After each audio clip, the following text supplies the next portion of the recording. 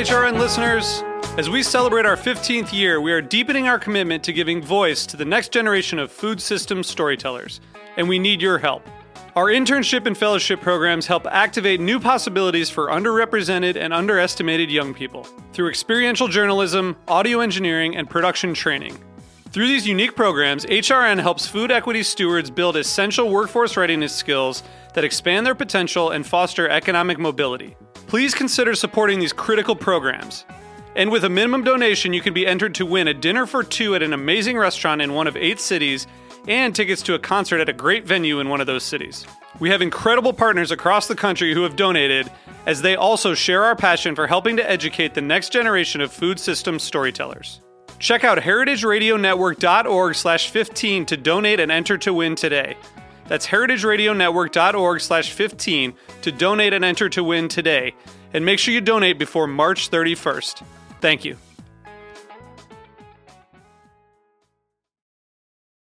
I'm Lisa Held, a food journalist and podcast host, presenting Behind the Label with American Humane.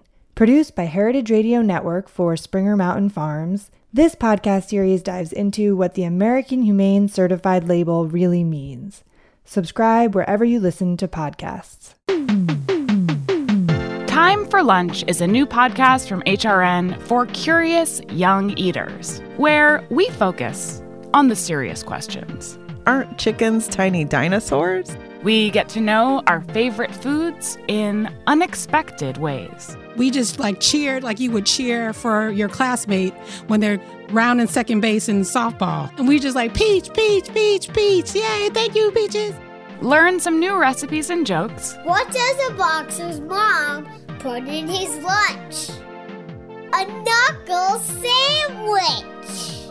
And load up on fun facts. Experts estimate that there are between 1,000 and 2,000 types of insects eaten around the world. So roll up your sleeves and dig in. Subscribe to Time for Lunch on your favorite podcast app so that you and your favorite young eater can catch up on the whole first season. New episodes of Season 2 out each week.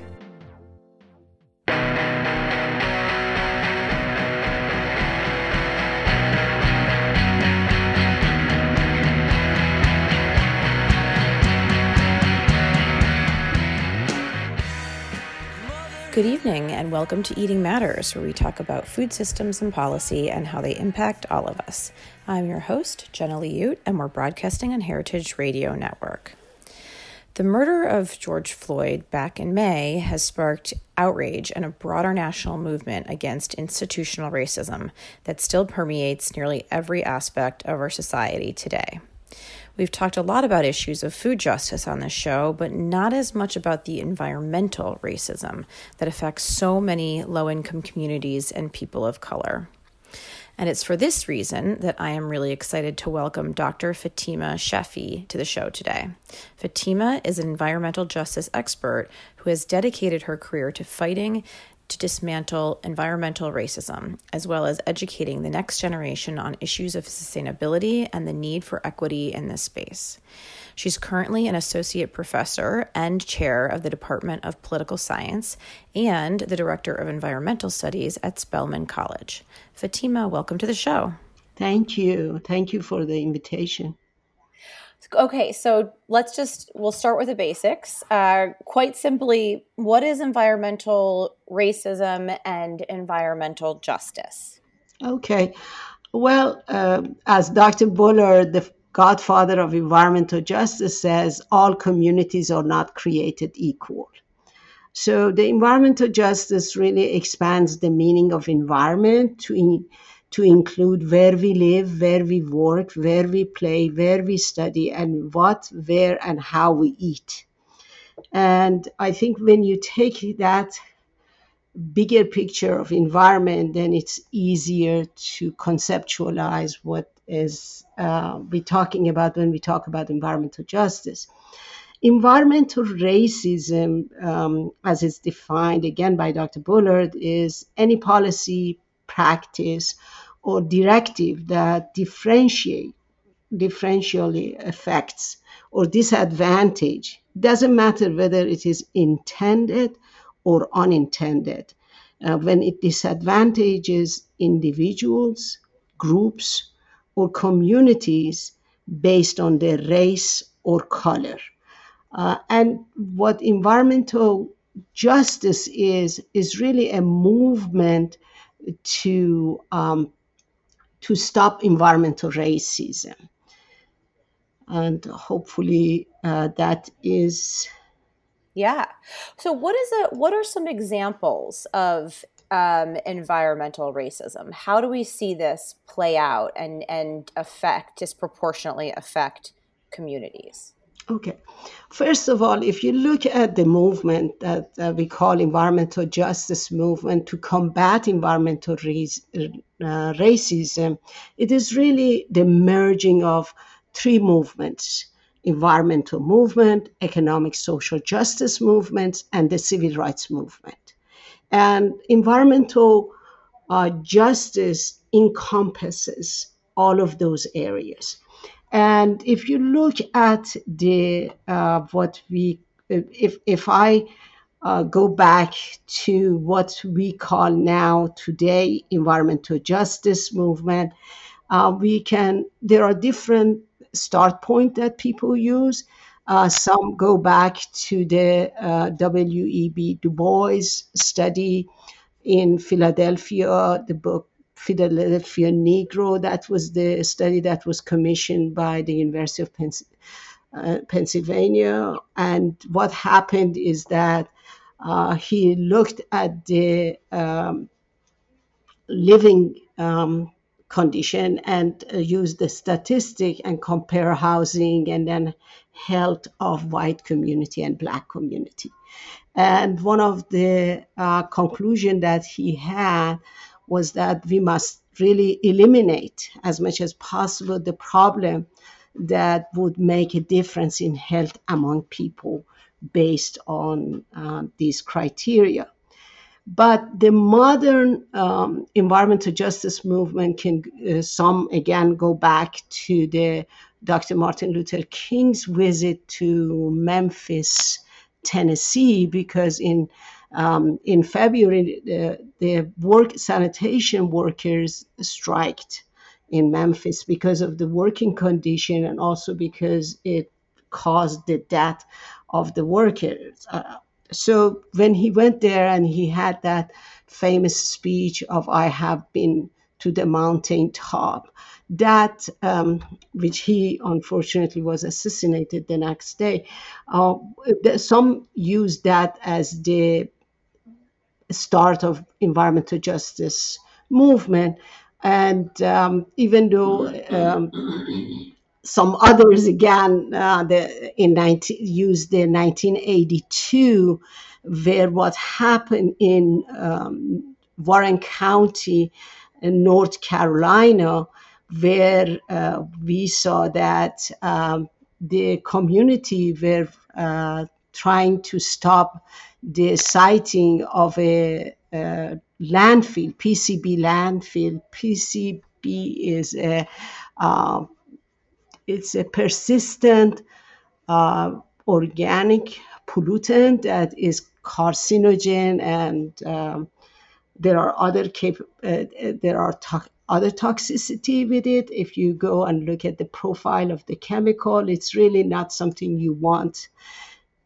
And when they decided on the site to really bury those contaminated soil with PCB in North Carolina, they came up with the Afton community, which is really was at the time 84% African American, and it was one of the counties that one of the municipality and cities that had the highest number of African American, and so they decided to go ahead and put it there.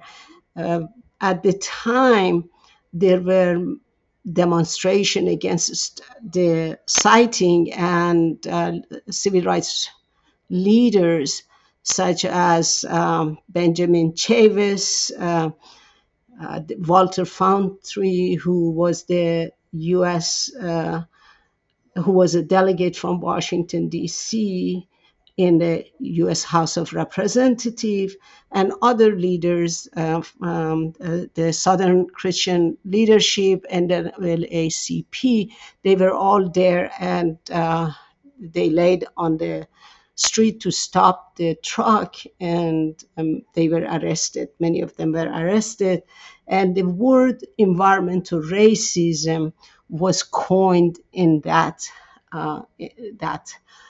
Warren County incident. And what happened after is that, first of all, it was clear-cut case of racism, because the disposal site was only 15 feet above the water table, which is really the PCB, the usual requirement for landfill for PCB is 50 feet. So it wasn't really the science that they were trying to say this was the most suitable site for the landfill for PCB, because it really violated the basic requirement of the science. It's a distance from the water table. But nonetheless, it took place, and they put the landfill there. They arrested the protesters. And of course, they had to go back again in 2000 and start the detoxification of the PCB landfill. And eventually, I think they got federal funding. But that's another story. Yeah, and that was in Warren County. Yes, that was the same after that they buried the PCB. They had to revisit it in 2000 because closeness to the water table. So they had to go back and address some of the issues about that. So you started saying the founding of the environmental justice movement could be traced back to W.E. Du Bois when he talked about the living conditions. A century or so, more than a century ago. Yes. And then kind of fast forward 50 plus years, and you have Dr. Martin Luther King, who talked about the working conditions of the sanitation workers specifically. And then, so it addresses like living conditions, working conditions, and then another example would be the case in Warren County that addresses, proximity to toxic chemicals and addresses living conditions near landfill. Did I summarize that correctly? That is correct. Okay, and so it really is a very broad definition when we talk about the environment. Yes, and what happened that was different in the Warren County, that is why everybody refers to Warren County as a watershed event in the movement, is because one of the people who participated in the protest was Walter Foundry. And during that protest, this civil rights leader, they were asking, is it just coincidence that they are putting this PCB landfill in an African-American community, or there is more to it? Maybe this is not, is it an outlier, or is it really a pattern? So when Representative Foundry went back to Washington, he, among other members of U.S. House of Representatives, asked the General Accounting Office. That name has changed now. It's Government Accountability Office, but it's an investigating arm of U.S. Congress. They asked them to study to see if there is a pattern in siting of hazardous landfill. So the report came back in 1983, and the report really was very telling as it concluded. The report name was Siting of Hazardous Landfills and Their Correlation with racial and economic status of surrounding communities. So when they looked at the Southeast, that was the area they were focusing on, the area of US EPA Region 4, which is the 8 Southeast states. And when they looked at it, they found that 4 off-site commercial hazardous waste in that area really were, located in African American community. And even though African American community were only making up of 1/5, but there was a disproportionate number of those landfill. 4 out of 5 were located in the African American communities. So when we talk about environmental justice and racism, to what extent is it a class issue versus a race issue? Is socioeconomic status a bigger indicator, for example, over race when looking at the community who is most impacted by these environmental issues? Okay. That's a very good question, because that has been an issue that has been repeatedly being raised about. It's just economic. But if you look at, again, I'm going to take you back to 1987, because after that GAO study, which was only looking at the southeast of the United States, then the United Church of Christ commissioned a nationwide studies to look at the relationship between toxic waste and race that was published in 1987. And that was the first nationwide study to correlate waste and race. The citing of toxic waste and race. And what they concluded was that in 1987, that 15 million Blacks, 8 million Hispanics, 2 million Asian Pacific Islander, and 700,000 Native American live in communities, which means 3 out of 5 African American living communities that were close to toxic waste sites. And if you look at also the largest, the nation's largest hazardous waste landfill at the time that receives the waste from 45 states is located in Emil, Alabama, which its population at the time was more than almost 80% African American. And then, so in this study, they concluded that indeed race was the best indicator, even when they adjusted for income, that where toxic waste is going to be located. And this study, the 1987, was revisited 20 years later in 2007, and they reached the same conclusion. Actually, I think it was toxic waste race at 20, which looked at from 1987 to 2007. The report confirms that indeed there is association between race and facility siting, and that evidence clearly confirms the existing one. And unfortunately, it's unfortunate, but that's again pointing that even though maybe some people think it's economic and it's income, but race is the best still indicator. And there was a recent study called Linking Toxic Outliers to Environmental Justice Community that was done by Mary B. Collins and Ian Muniz, and that was published in 2016, that in the journal Environmental Research Letters, that indeed said that what we have is the super polluters. Those are the polluters that are most responsible for over 90% of toxic emission. And those constitute really 5% of industrial polluters.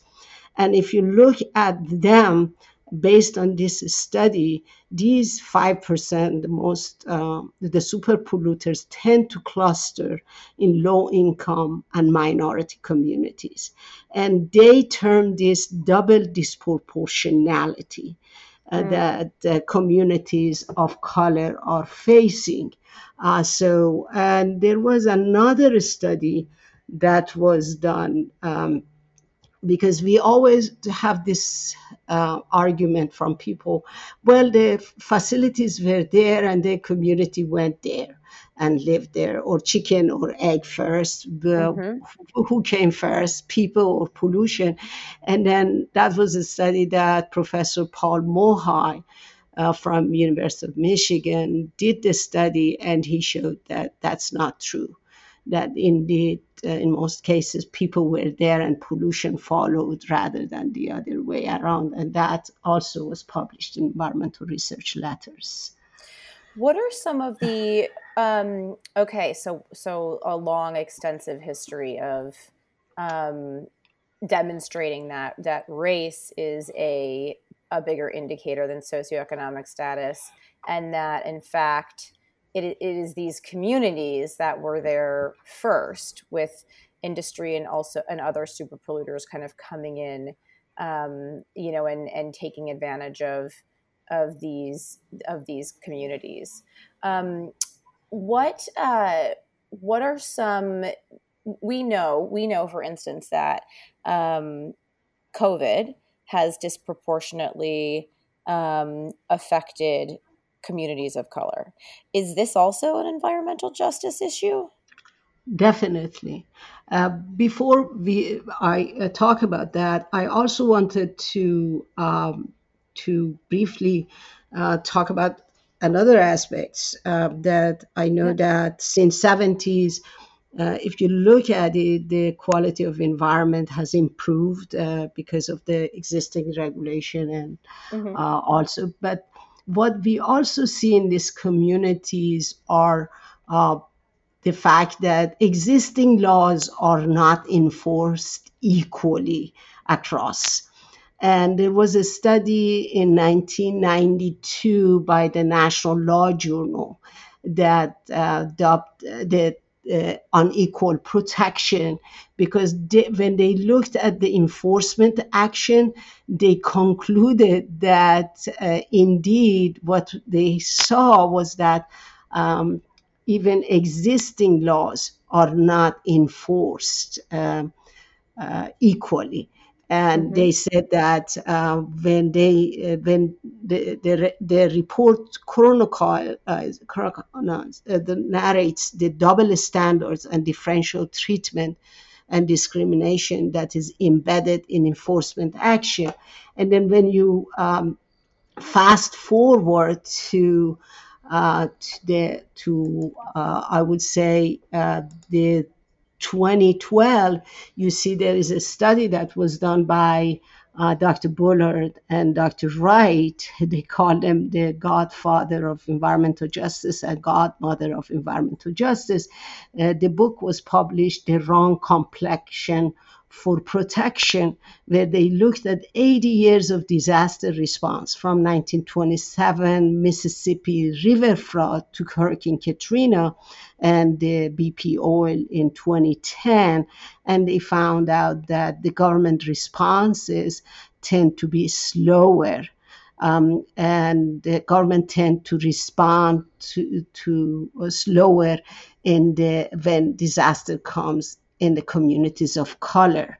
That's why they put it there. And then fast forward to COVID, we see that indeed before even the data as incomplete as it is today, because it took New York Times Freedom of Information Act to get CDC to release some of that information a few days ago, the information that with CDC on race.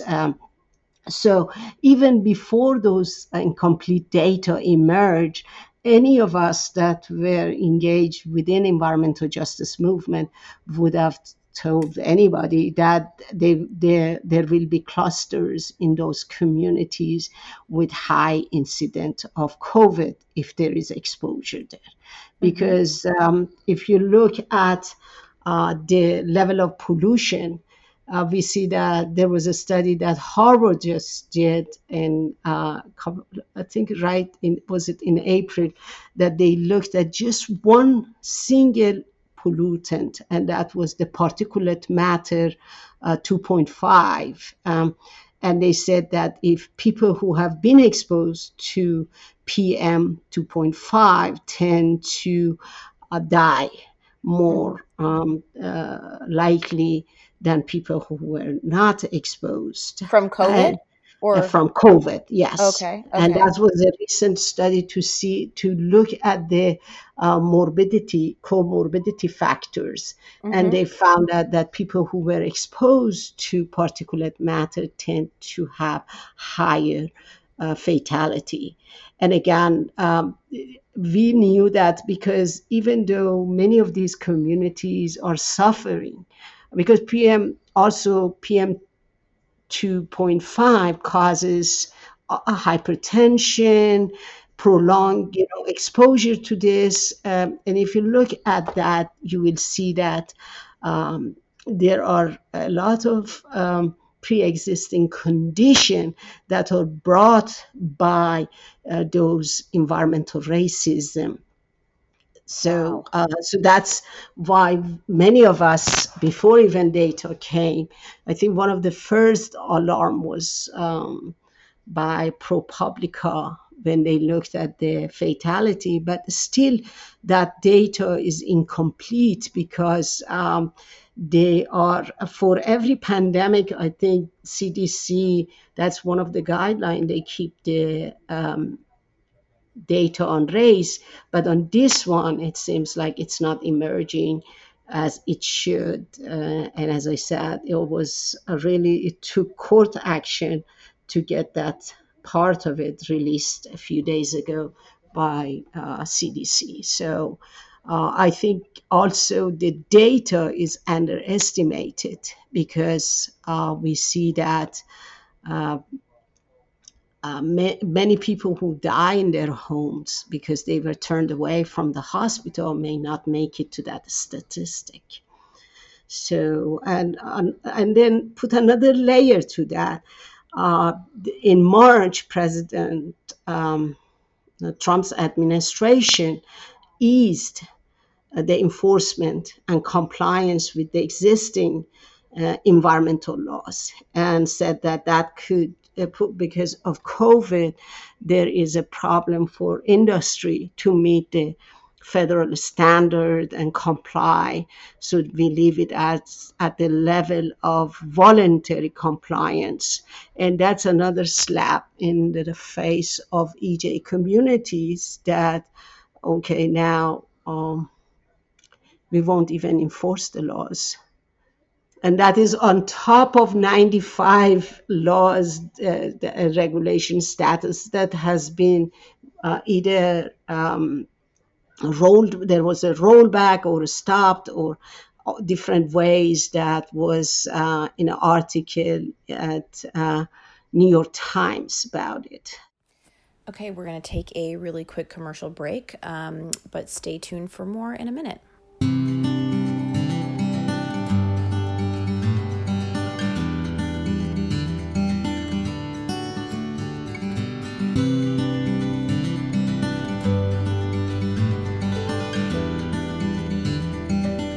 I'm Lisa Held, a food journalist and podcast host, presenting Behind the Label with American Humane. Produced by Heritage Radio Network for Springer Mountain Farms, this podcast series dives into what the American Humane Certified label really means. We're looking inside the farm certification process, beginning with the moment a farmer expresses interest in becoming American Humane Certified, all the way to a consumer seeing the seal on store shelves. And American Humane is our country's first national humane organization, founded way back in 1877. Now we certify nearly 1 billion farm animals each and every year. Despite that growth, roughly 90% of U.S. farm animals are still raised without the benefit of independently verified science-based standards. Subscribe to Behind the Label with American Humane wherever you listen to podcasts. And we're back on Eating Matters, where today I am talking with Dr. Fatima Sheffi from Spelman College, who is an environmental justice expert. So can you talk about the importance of data collection within the context of environmental justice? Well, I think that we need those kind of data. And what I like is not just data collection for historical purposes, because we have the history of atrocities that are being a long history, written history of atrocities that have been committed against people of color. But what I like to see is real time data where it could be used for intervention that would help us direct resources and design policies to address the need. But currently, as you can see, the data even for COVID fatality is not complete. It took New York Times, New York Times had to go to court to get that data partially just a few days ago, to get the data based on that had race in it. So it is, and COVID, and CDC just released it. It was, I think, Friday that article came in New York Times. Yeah, the administration loves delivering terrible news on Fridays. Yeah, I think that's interesting. On purpose, yeah. So I mean, is there something that makes kind of data collection when thinking about environmental justice issues particularly difficult? Well, one of the things that we see that with COVID that we have been talking about before, that was hard to see, to really have the data in your face, the way we see with COVID, the disproportionality of COVID, because we know that there is a delay between exposure to hazardous chemical and then the appearance of the disease. It generally takes a few years before you get exposed to a known carcinogen, till you have cancer. And it has been, our regulatory system is really not geared to that. The only one that I recall that we established the correlation was in a community was when we look at the PCB in Anniston, Alabama, that ATSDR, the Agency for Toxic Release and Disease Registry, which is part of the CDC, they did a study and they showed the correlation between what they saw in Anniston, Alabama, in the population, and then exposure to PCB that was there. And also we know about asbestos. Those are the very rare cases where you have, that kind of correlation. As such, many of these community members that are exposed to these toxic material, whether in their air or in their water, in their soil, but our study and the way we analyze the study doesn't show that. We have, if you look at the area between Baton Rouge and New Orleans that has the dubious name of Cancer Alley, there are clusters of cancer.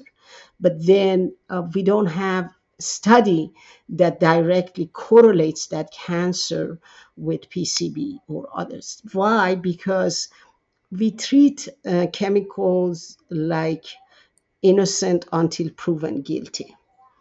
And then we also tend to treat people like canaries in mine. And then if you look at that, you will see that when we regulate, the US regulate the chemical, they are studied just one at a time in silo. So we really don't know what is the synergistic impact of chemical when they are combined with another chemical, because as we know, we breathe the air. It's not really compartmentalized in a way that this chemical goes to this section of air, that chemical. So there is a cumulative impact, and which is really the gist of what the community are saying, is that we really are not exposed to just one chemical and for a short time, but it is a cumulative impact of being exposed to all these chemicals that need to be taken into consideration. So that's why we need data. We did a little bit better after the Bhopal disaster in 1984.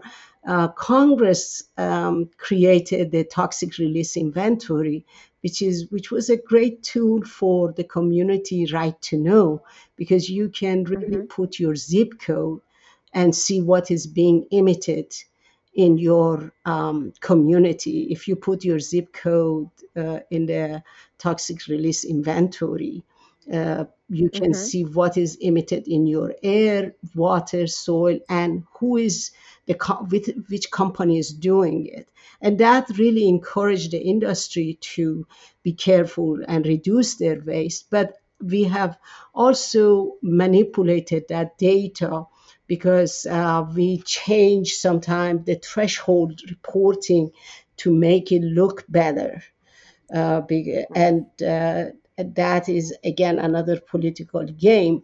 But that was a good start. And then the National Environmental Organization, like Environmental Defense Fund, created a scoreboard that you could go and put your zip code and find out what's going on in your. But data is critical. But data should really be put into context, because without context, wrong conclusion can be drawn from the data. Like if you just say African American are disproportionately dying from COVID, then if you don't put it in the context, someone may conclude that maybe they are biologically prone to die. Right. And so that's why data without really the context of data is also can be a dangerous tool. Yeah, absolutely. And I think that actually happened. I mean, earlier, like I think it maybe in June, the U.S. Surgeon General essentially blamed the drinking and smoking habits of African Americans and Latinos for contributing to the severity with which they've been hit by COVID. And then also kind of said, well, also the burden of social ills is what he said. But I mean, Yes. Exactly what you said. I mean, it's also an example of trying to blame, people for the and their behaviors for for something that is so clearly, but trying to create a scapegoat, and it was just such an awful thing that he said. But okay, so data collection is quite difficult with these issues in particular, and sorely lacking. And is that, when you talk about the database, does that also include like the effects of where there are high instances of like asthma, for instance, or lead paint and the negative health outcomes from exposure to lead paint? Or is it mostly things like cancer clusters? I think even in asthma as you know, is not only that disproportionately impact the African American children and African American adults, but also the disproportionate death caused by asthma is there. So another health disparities that or lead poisoning. I think there was a report that was 2012, 2002, that the Secretary of Health submitted to Congress, and it was like 12 times the national average for an area in Chicago. So again, disproportionate lead poisoning among African American children. These are, these are classic in terms of now, okay, it's established. But we have cancer. Yes, the cancer rate is higher for African American, but again, cancer is very, hard to pinpoint. And why? Because again, one is the environmental factor. So there are so many chemicals in use, and especially if you live in St. James Parish in Louisiana, or Mosul, Louisiana, or Pensacola, or some of these communities. I think I saw a data that Deep South Center for Environmental Justice just did, that showed that those clusters have also high death rate for COVID-19. So if you overlay those, but the thing is that if we just want the data for the sake of data, it's useless. We should use the data to really design our intervention, because there is no shortage of data in terms of our history about racism and what this racism did to Native Americans, to Blacks, to Latinx. What we need is real-time data. That how can we, allocate resources? How can we have policies to address these issues? And that is critical.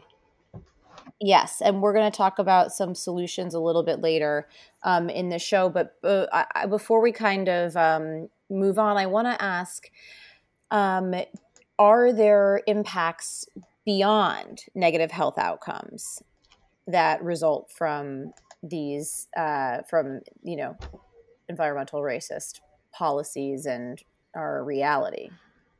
Well, environmental racism. If you look at the way that environmental justice defines environment, as I was trying to say in the beginning, that when we go to that holistic definition of environment, when we talk about environment not just as a somewhere we go and have picnic, but more like where we work, where we live, where we play, where we study, where we, where and how we eat, then you can see that the impact is much broader than just a citing of the facilities. Look at the food, desert food swamp, that the access to healthy and fresh fruit and vegetable. It's really a challenge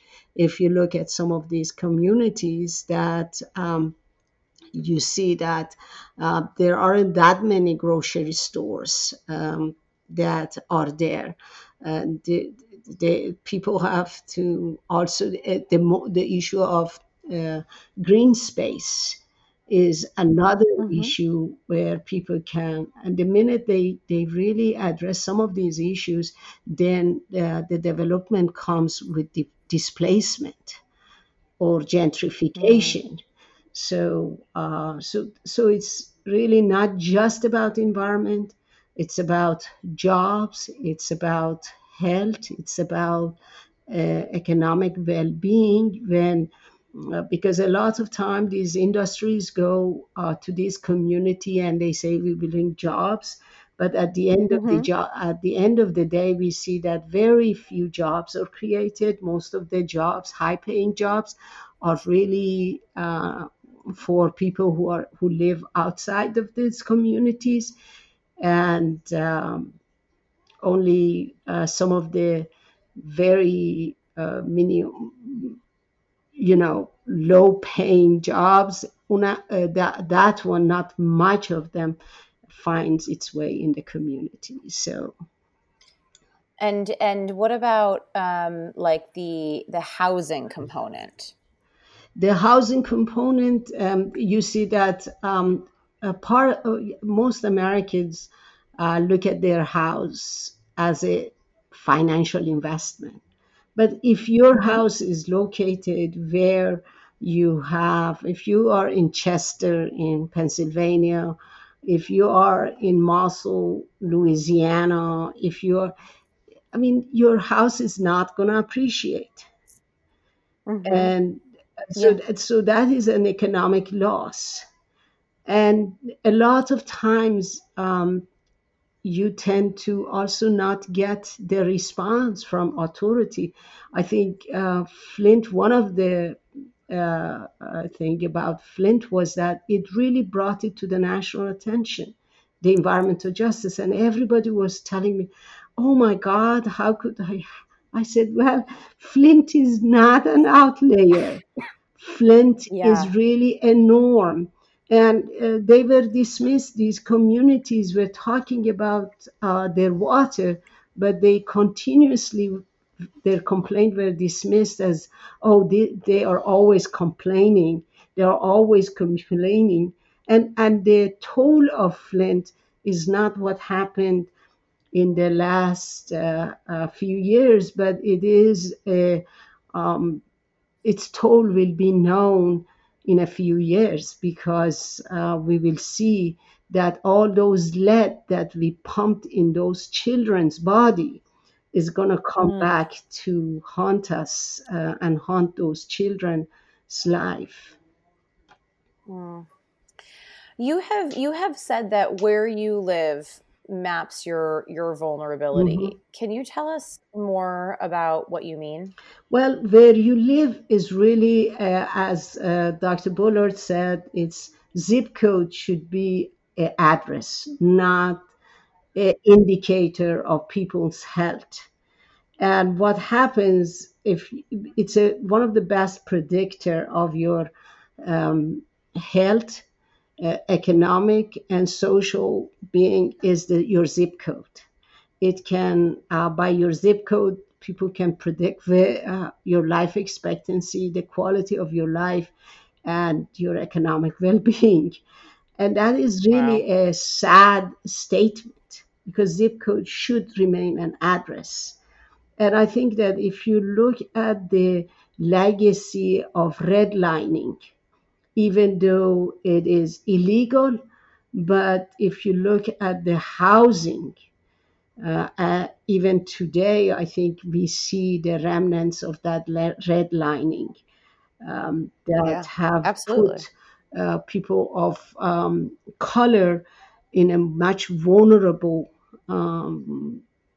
geographical position than other demography.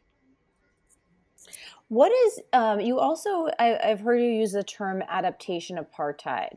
Can you tell us more about that as well? Well, when we talk about climate change, the climate change was is caused by human and the greenhouse gases that human have generated. But if you look at the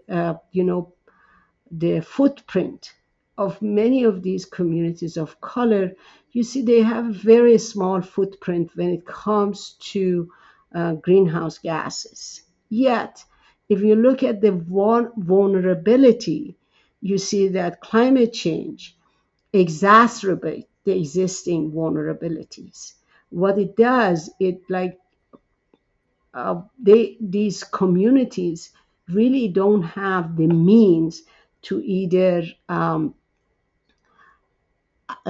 invest in adaptation or mitigation. And look at now with COVID. Before even COVID, when the heat comes, who has the air condition when the heat waves come? Wealthy people. When hurricane comes, who stayed behind in Louisiana, New Orleans? The people who didn't have the car. And then that is what Desmond Tutu calls adaptation apartheid, that the disparity in the ability to really have those resources to invest in mitigation, in adaptation, in resilience, we see that is missing. And we saw the devastation that Hurricane Katrina inflicted on blacks in New Orleans. And so many of them have never gotten a chance to go back because some of the properties have become so expensive because there was no policy in place to ensure that they get back to their homes. So that is like what you mentioned earlier in the program, gentrification. Yes. And that's an example of another issue that is caused. Yes. So I want to talk a little bit about your personal experience in this space. This is something you've dedicated your life's work to doing. What initially drew you to the environmental justice field? Well, as a child, I loved always environment. I loved to go out and enjoy. And when I was a graduate student, what happened was that the Union Carbide disaster happened in Bhopal, India. And to this day, it has the dubious extension as the worst industrial accident. However, I really try to not use the word accident because the company audit highlighted the problem that existed in the plant 2 years before that fateful night in December 1984, that the runaway reaction is going to happen if these precautions are not taken and these issues are not addressed. And then when it happened, I decided to use it for my as a case study for my dissertation. And when the deeper I looked at, the more I realized that the very people who really benefited the least from the plant, the Union Carbide plant, were the one that paid the highest price. To this day, the data is disputed. In the grassroots people put the death toll as 10,000. The government put it as 3,000. But the different document, like the registry for morgues and the other indicator, shows that the grassroots people were closer to the truth. And then the community had no idea what was being manufactured in that plant. So a lot of community people run toward the plant to rescue the plant because all they knew that it was manufacturing fruit medicine and how dangerous that could be. And so they went toward the plant and they lay dead. And the company refused to disclose what was in the air, that was the gas that was released. To this day, we don't know the composition of that gas. And even as people were dying in the hospital or on the way to the hospital, the company kept saying that MIC, methyl isocyanate, was a eye irritant and not fatal. And by the time they came up with saying that, it could potentially cause that, all the rich people in the city immediately when the accident happened, the release happened, they fled the city. They got into their cars and left. And so it was the hospital that was there and the poor people who were running to the hospital or to the plant.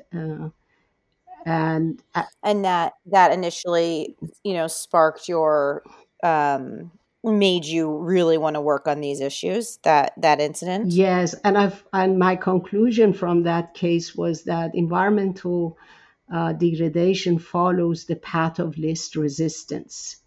And that is what I thought was, and then eventually we that's why I was attracted to environmental racism and environmental justice movement. Can you tell us more kind of about your work? So you, in addition to being, like on the ground working on these issues, you're also an educator. So you work at university and you have taught extensively on this subject. Can you tell us a little bit more about the work that you've done over the years, both in the classroom and in academia, and working with a variety of organizations and the government? Yes, I feel that the solution is in policies and implementation of those policies. So, and in order to really bring change to policy, I feel like we need people informed so they can push for a change in the policy. So I tried to create courses. So I created a course on environmental policy and politics at Spelman. And then I also had piloted course on environmental racism. But I also worked with my colleagues and we established environmental studies minor and environmental studies major at Spelman College. And they also we have a very strong environmental science program too. Beyond that, I also try to go after the educators like myself, because I thought that that might be a good way of incorporating or greening of the curriculum. So in 1994, 1995, and 98, 99, and 99 and 2000 and 2001, I had a summer institute, environmental summer institute for high school and middle school teachers that were funded. The first 2 years I co-PI'd with my colleague, Dr. Bob Holmes at CAU, and the last 3, it was me, that I got funding from US EPA and trained the high school and middle school teachers on greening of the curriculum. And I took them to trips to Anniston, Alabama. At the time, that was a very active case, so they could look at the PCB and where how it is mapped. And then subsequently, I got a grant from UNCF and EPA and conducted workshop for a faculty at HBCUs and MI institutions, where we would have like 2-3 days of workshop and helping them green their curriculum, because that is where is critical to get students to see the environment not in a very narrow sense of where you go for picnic or it's about polar bear or spotted out, but to see themselves really as the environment is where we breed and where we live and where we work. So that is what I have done. And then when I was appointed by, at the time, EPA Administrator Lisa Jackson to serve on National Environmental Justice Advisory Council, that was very rewarding experience, trying to really be very close to environmental policy. And then, of course, I was also asked by CDC when they were embarking on the Healthy Housing Initiative by lead poisoning branch. They wanted an environmental justice lens, and I was happy to work with them, because every time these opportunities come, I say, okay, now it's time to just move the needle, even if it is just barely, but still it moves. Yeah. Okay. So that's a perfect segue to solutions. What branch of the government is responsible for oversight, or is the most responsible for oversight? And also, is it, where do you see the most kind of like action? Is it at the state level, the local level, the federal level? Okay. I think that if you look at the agency that really is authorized to address environment, then EPA comes to mind immediately. Of course, it is other issues, because as I said, environmental justice movement is really about not just environment, but also civil rights, about social and economic justice issues. But if you look at the EPA, and you will see that, first of all, to this day, we really don't have any environmental policy. And the only thing I know, in 1992, there was a bill that was introduced by then Senator Al Gore and Representative John Lewis to address environmental justice. It never really took, it never went anywhere. So then the closest national policy was the executive order that was issued by President Clinton, 12898, that addressed all the federal agents, 17 federal. It was later President Obama that expanded it to all federal agencies. And what it did, it really didn't create an environmental law, but it made use of two existing laws. One, it resurrected the environmental impact statement of the NEPA, the National Environmental Policy Act, which to this date is the most comprehensive environmental law that was ever passed by U.S. Congress, and then the Title VI of the Civil Rights Law that says any federal funding cannot be used for if they are discriminating. So these are the. But currently, I was so encouraged because there is a report that just was published by the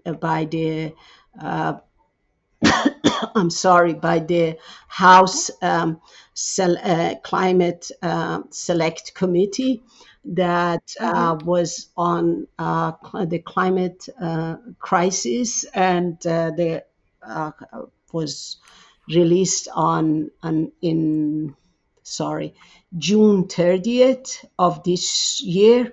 And I'm happy to report that indeed there is a part of this report that is devoted to environmental injustices in the United States, where it really talks about environmental justice as a way of,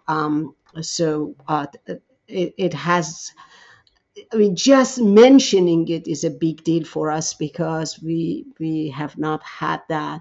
So this Solving the Climate Crisis report that was issued by the Select Committee on Environmental Crisis, the pillar 6 of this talks about environmental justice, where it talks about invest in disproportionate exposed community in order to cut pollution and advance environmental justice. It has different elements, put EJ at the center of climate and environment policy, and it's also directing EPA to consider cumulative impact that I was talking about. And because we have never done the cumulative impact of industrial facilities in these EJ community.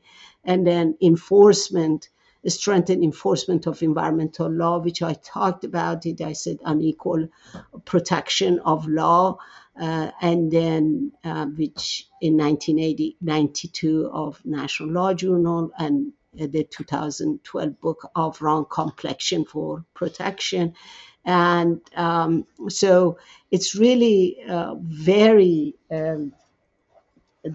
very delighted to see that finally EJ is finding its way into the law. I know that it is not there. I'm just excited because it is just proposed by the House, and it is in the form of report, but I'm hoping, because there are good signs that are coming, because last year in 2019 I witnessed the first convening of the EJ stakeholders that was put together by Chairman Raul Grijalva and by Representative Donald McKitchen. So that was, and then they had town hall meeting, town hall meeting, virtual town hall meeting recently.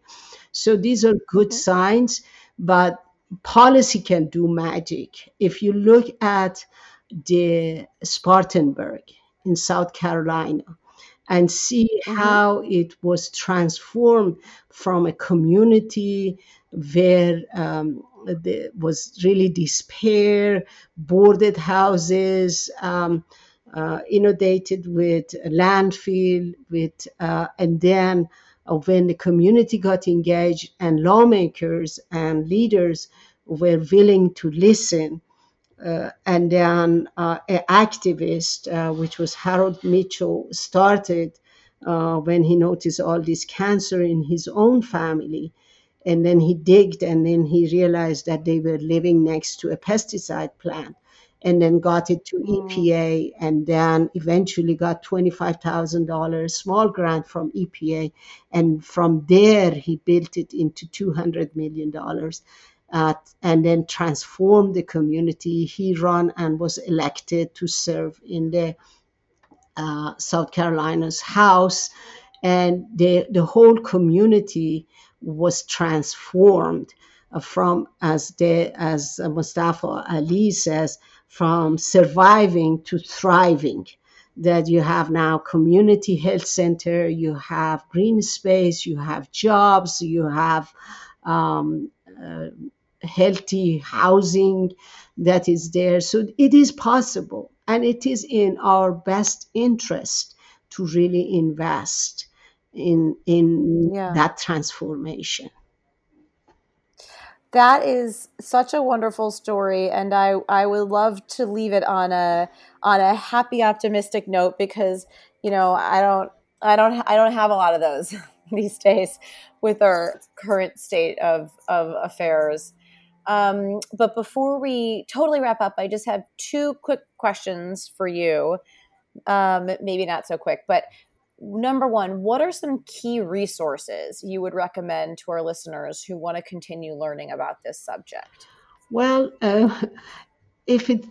the good thing about now that if you Google, just put environmental justice and you will see a lot of information comes. And that is really one of the things that the environmental justice movement has done.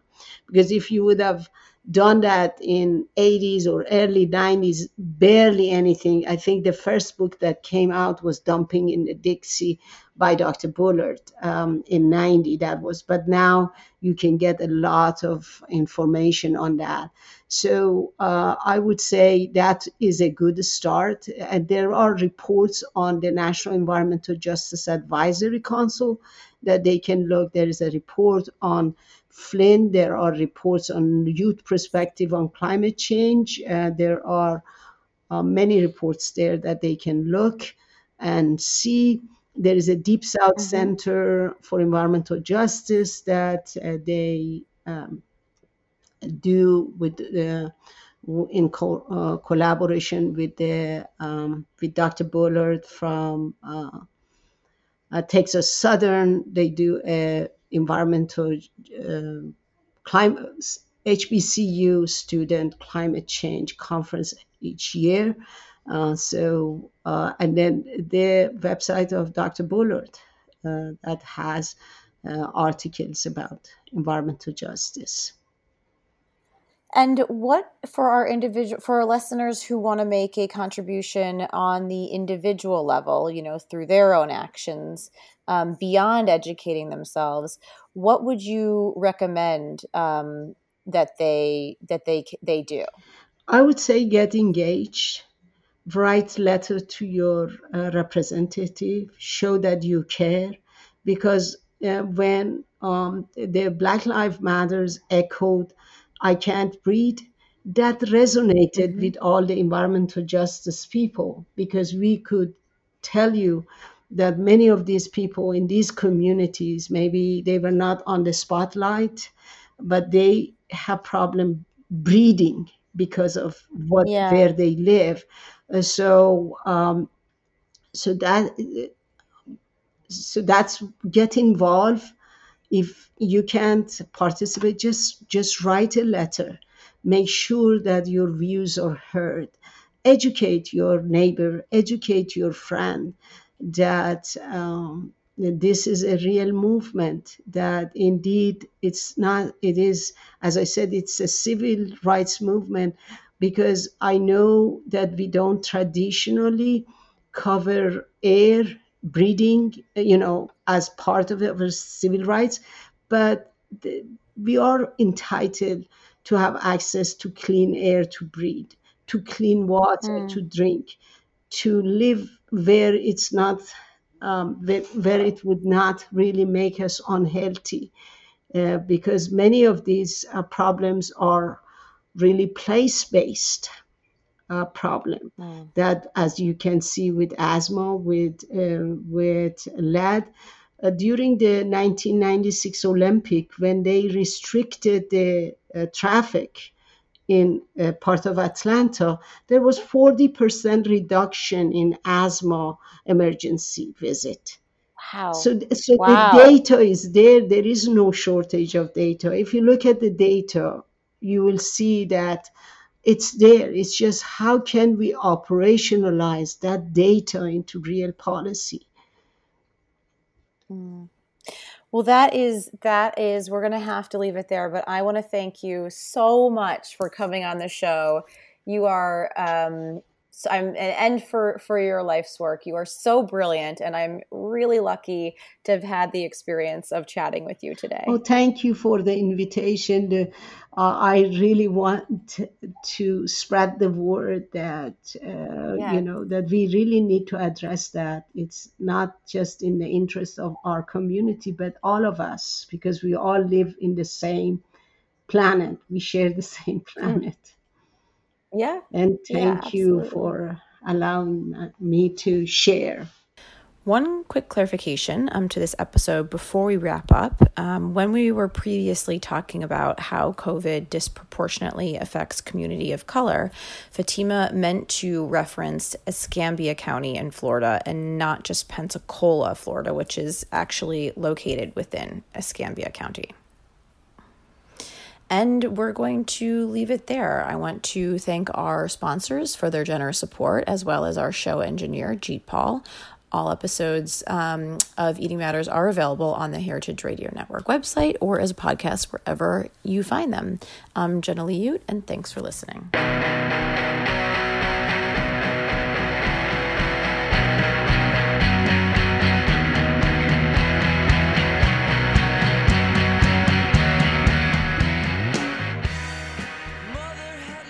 Eating Matters is powered by Simplecast.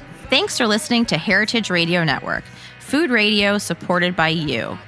For our freshest content and to learn more about our 10-year anniversary celebration happening all year long, subscribe to our newsletter. Enter your email at the bottom of our website, heritageradionetwork.org. Connect with us on Instagram and Twitter at heritage_radio. You can also find us at facebook.com/Heritage Radio Network. Heritage Radio Network is a nonprofit organization driving conversations to make the world a better, fairer, more delicious place. And we couldn't do it without support from listeners like you. Want to be a part of the food world's most innovative community? Subscribe to the shows you like, tell your friends, and please join the HRN family by becoming a member. Just click on the beating heart at the top right-hand side of our homepage. Thanks for listening.